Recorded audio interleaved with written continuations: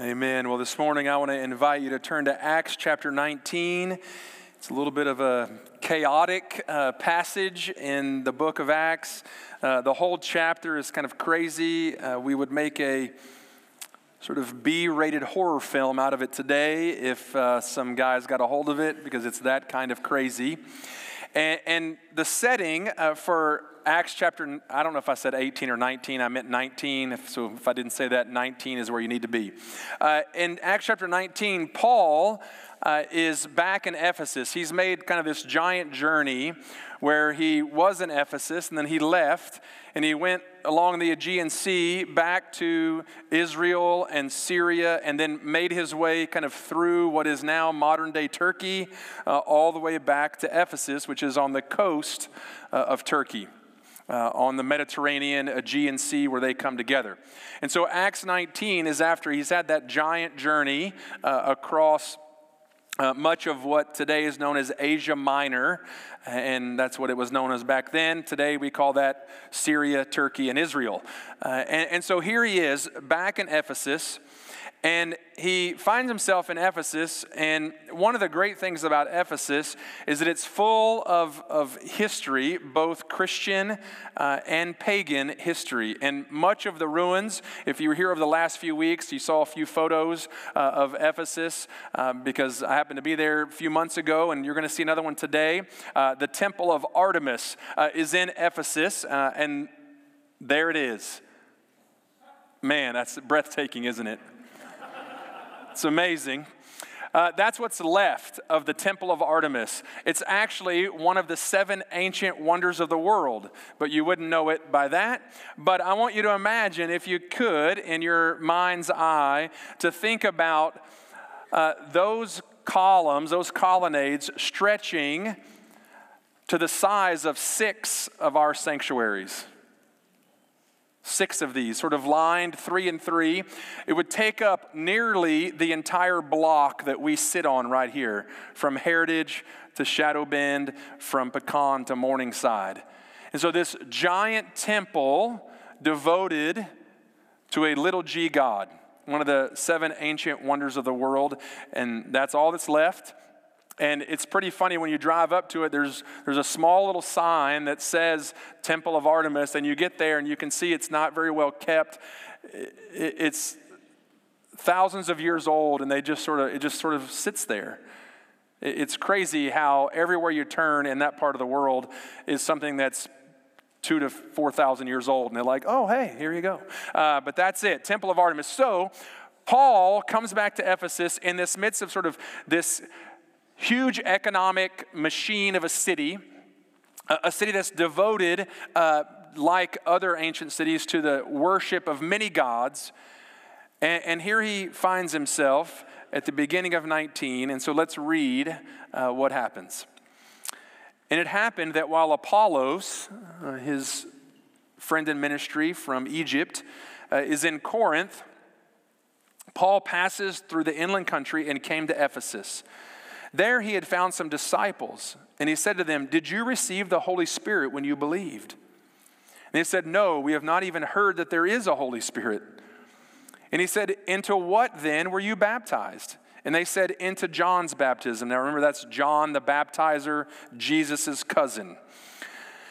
And Paul said, "John baptized with the baptism of repentance, telling the people to believe in the one who was to come after him, and that is Jesus."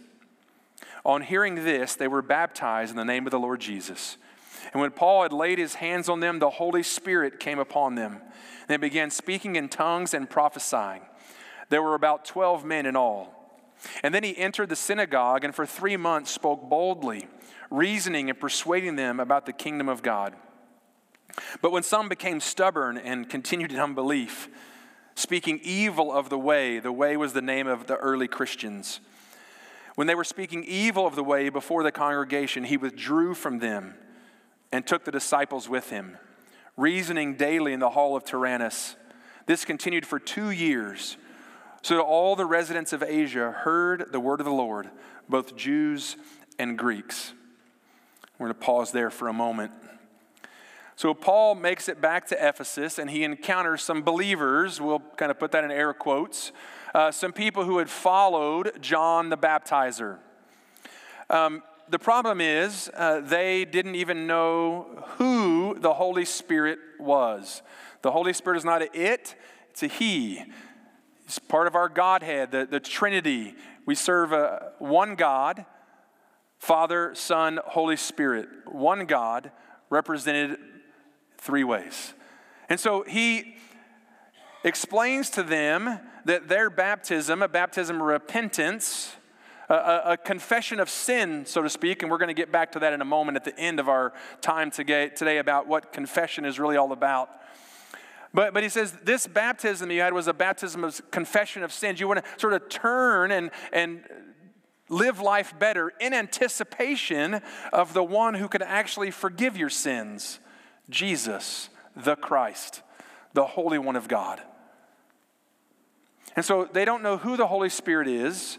They don't really understand salvation through Jesus Christ. And so Paul explains it to them, that Jesus is the one. He's the Messiah, the Holy One of God.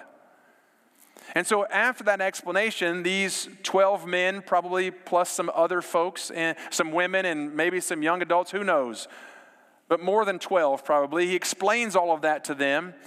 They placed their faith in Jesus, and then they were baptized. It's the only spot in the scripture where we see rebaptism happen. And so here you have this moment where these folks come to understand the power of God. And then Paul lays his hands on them, and the Holy Spirit comes upon them, like God indwells in them, like he promises all of us. Now, the book of Acts is a unique book in the history of Christianity. It is the launching point for the church. It's how the church begins its worldwide movement.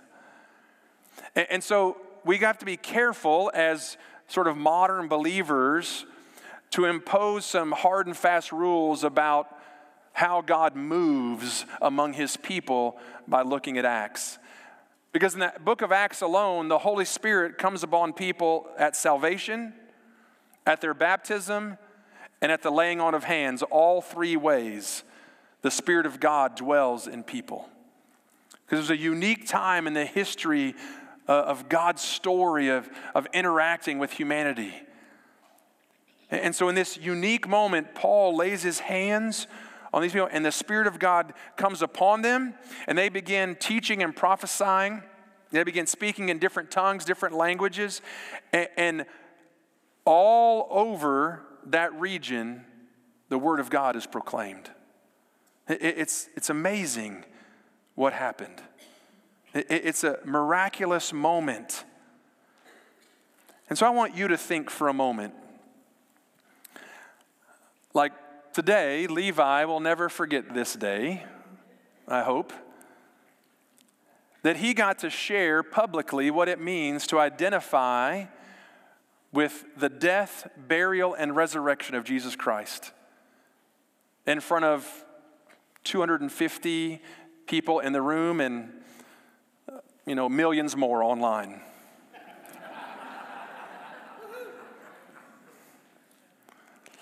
But I want you to think about your baptism. Because today, 34 years ago, today, I was baptized. As a freshman in college, and I too got baptized in front of about 250 people. And so think about the day you were baptized, the day you publicly declared your faith. And if you have never been baptized, I want to challenge you in this moment, a little side note here. Not because Levi got baptized, not because I got baptized, but because Jesus Christ calls us to follow him in baptism by identifying with him publicly. Baptism is our first real public profession of our faith in Jesus Christ. So if you want to be a follower of Jesus Christ, let me encourage you to identify with him through baptism. So may this be your little nudge to say, I don't just need to get baptized, I want to get baptized so I can identify with Jesus Christ, my Savior. So I want you to think about your baptism and how many people were there that day. For some of you, it might have been in a river or a creek somewhere and at a camp.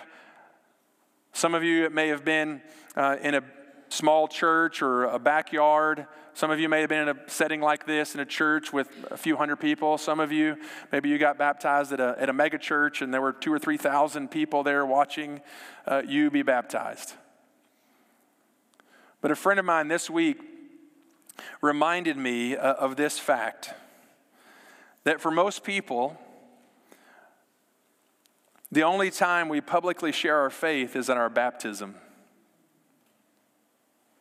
The only time we actually tell people about Jesus and his forgiveness, the only time we tell people about his covering our sin, the only time we tell people about the joy and the peace that he offers for eternity, the only time we tell people about what it means to experience an abundant life, a brand new life, changed forever, is at our baptism.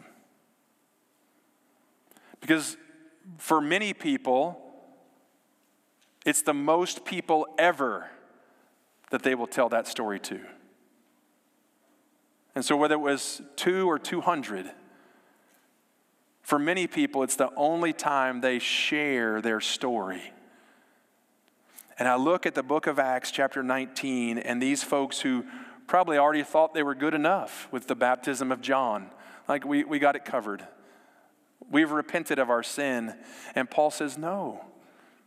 Come and identify with the one who has saved you, who has given you new life, who makes you a brand new creation, the scripture says. Identify with him. Tell that story. Tell your story of the power of Jesus to forgive our sin,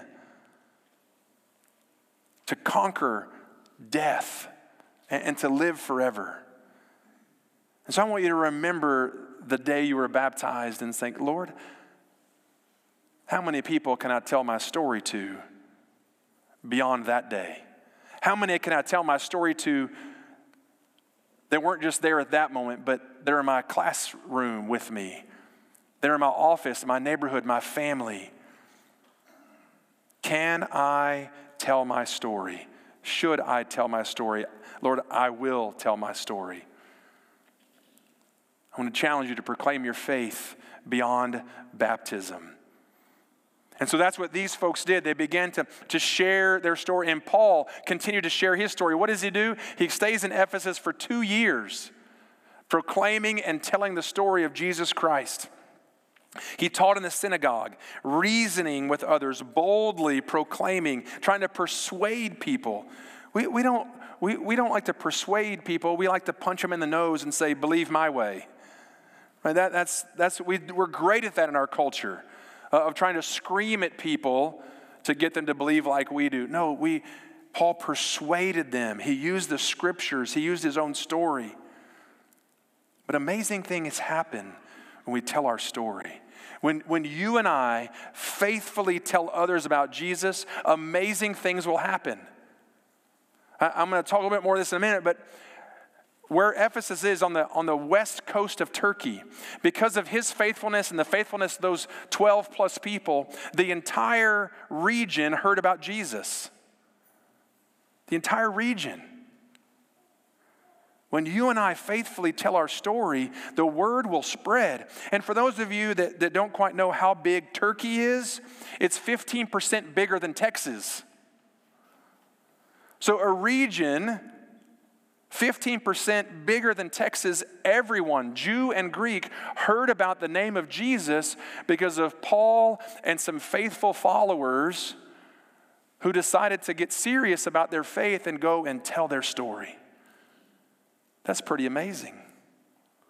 Last week we talked about Apollos, who went and changed the landscape of an entire region bigger than the city of Houston almost single-handedly, because the power of the gospel will change lives.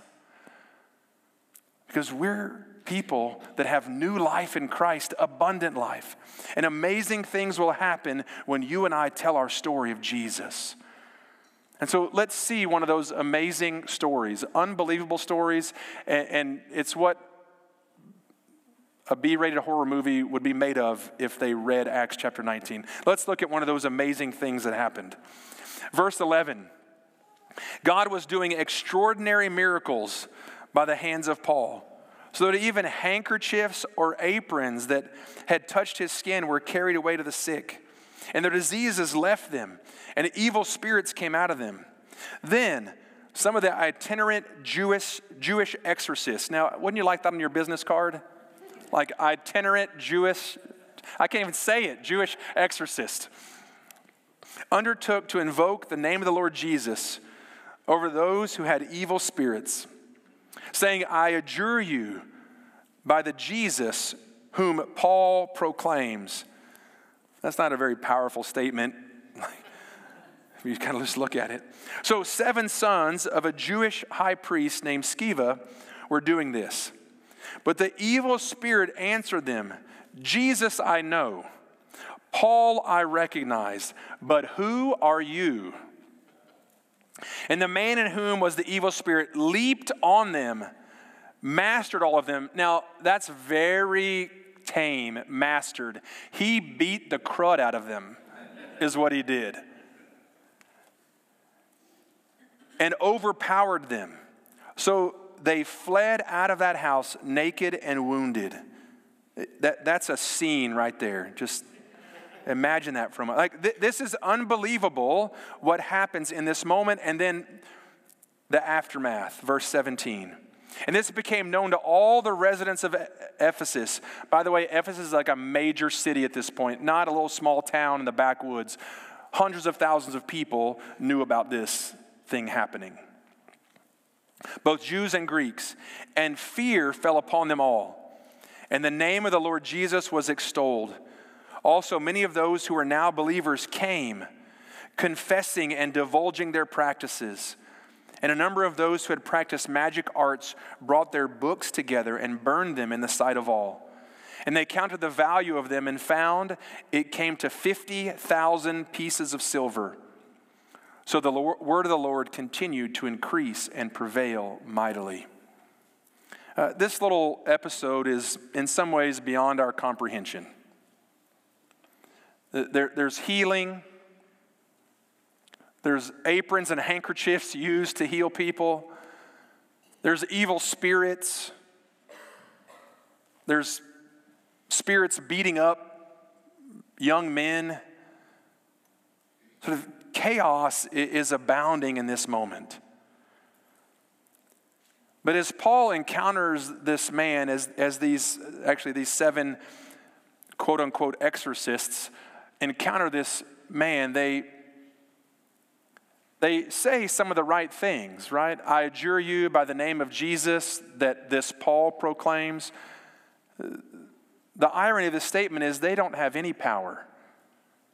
These exorcists, they don't have any power. They're calling on somebody else who vouches for somebody else to get these demons to leave the guy. That's not going to help you in a spiritual battle, because our battle is not with flesh and blood. We, as followers of Jesus Christ, we battle a spiritual battle every day, every moment. It's an unseen battle. And these men thought they could just walk in and sort of throw a couple of names around and it was going to work. But they had no power. And the Spirit says, I know Jesus. Even the enemies of God know who he is. And they know his power. I recognize Paul. Oh yeah, he's a holy man of God. But I don't know you guys. Who are you again? This is like one of those scenes out of the Geico commercials a few years ago about bad choices. Remember those commercials where it's these teenagers, young adults in a field, kind of a cornfield type environment, and in the distance there's a convertible that's already running, like it started, the lights are on, and over the other side it's a shed full of chainsaws, and there's a masked chainsaw murderer right there, and they're like, what should we do? And one of them says, there's a cart. No, that's a trap. Let's go to the chainsaws. People in scary movies make bad choices.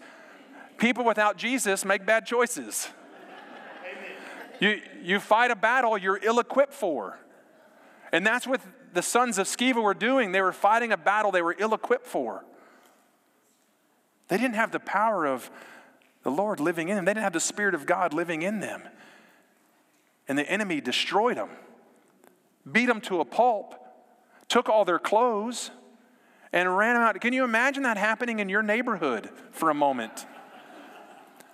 Like, what's that Nextdoor app, right? Nextdoor? Like, it would be blowing up. Facebook moms and dads would be all over it. Friendswood moms and dads, would be all over it.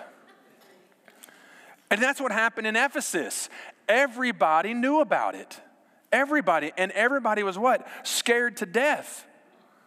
They're scared. They're scared. But one truth remained. The end of verse 17. And the name of the Lord Jesus was extolled. If you don't know exactly what extolled means, it means to magnify.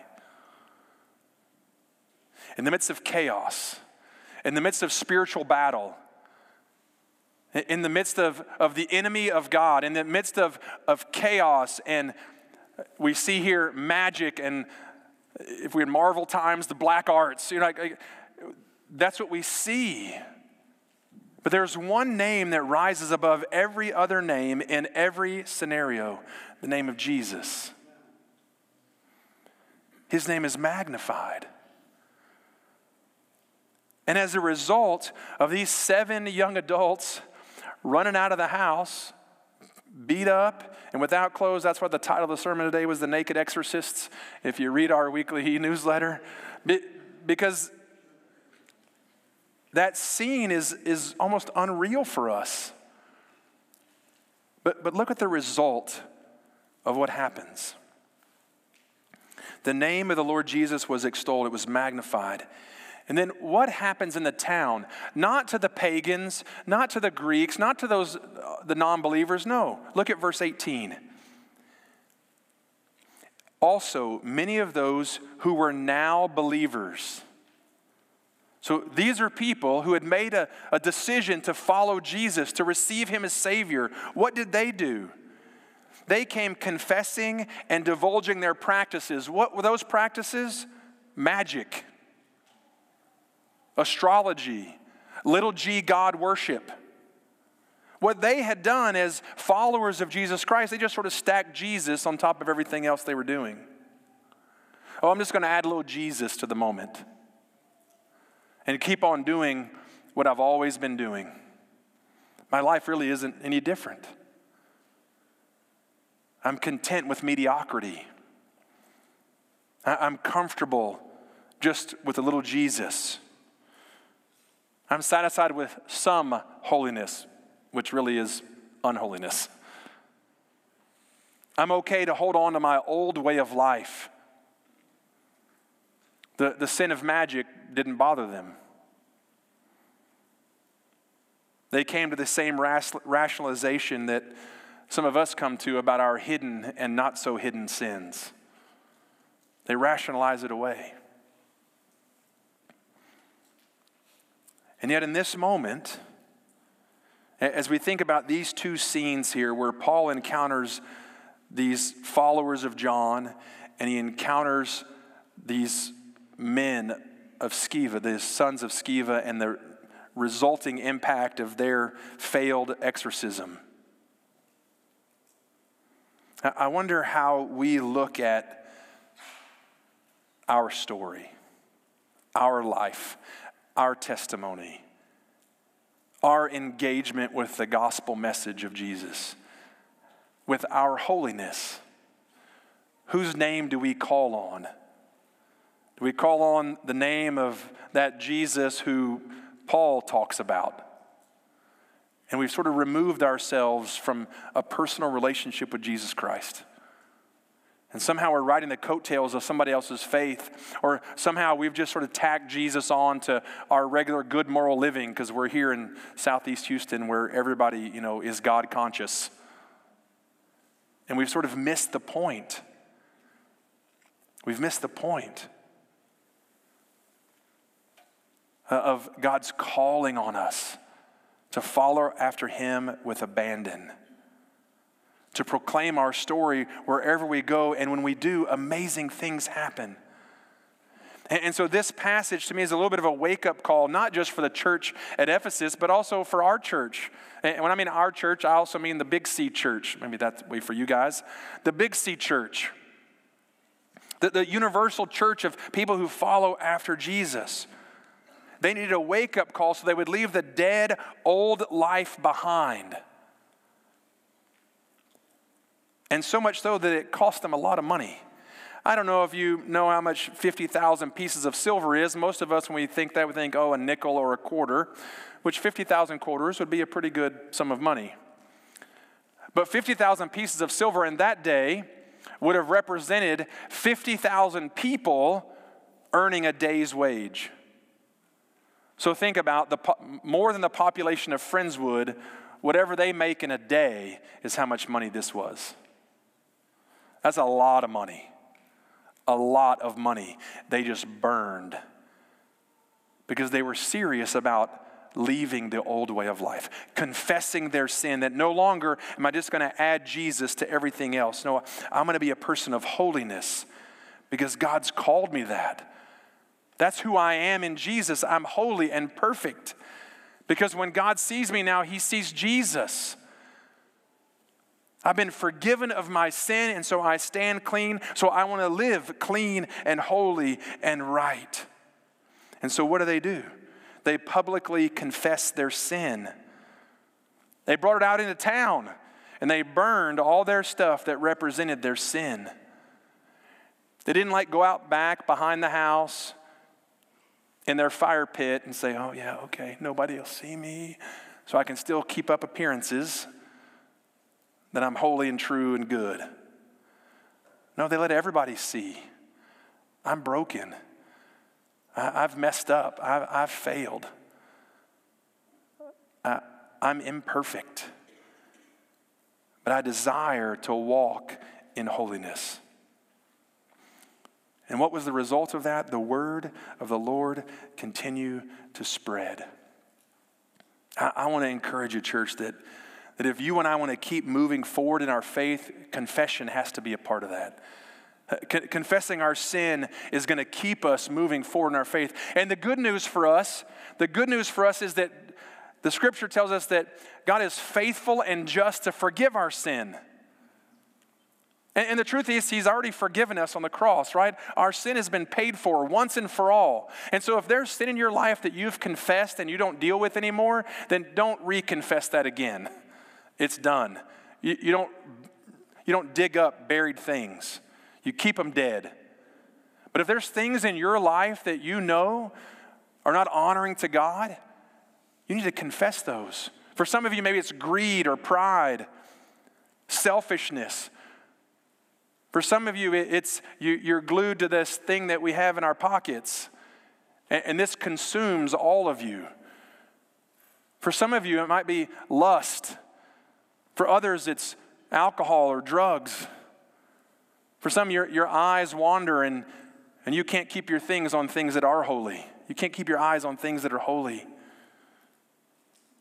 For some of you, it's you like to gossip.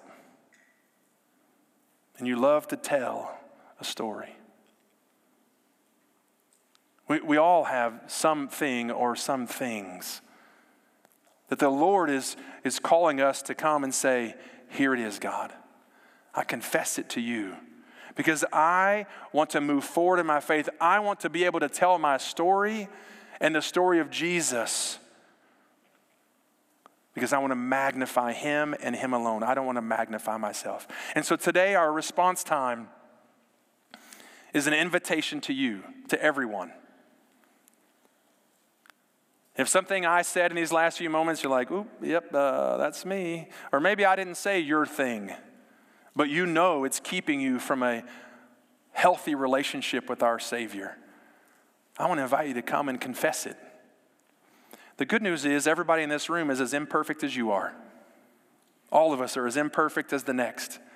And we get to stand on the grace and mercy of Jesus, who calls us to come and confess so that we can live a life that continues to see the word of the Lord spread mightily.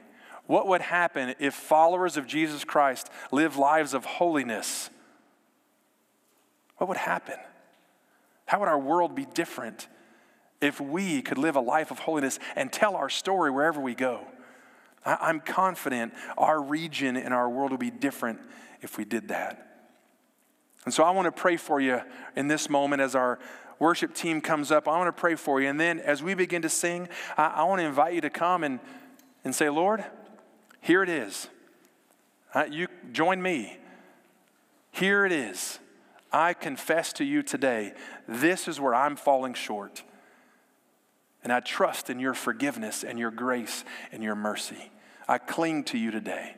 And so let's pray together. Father,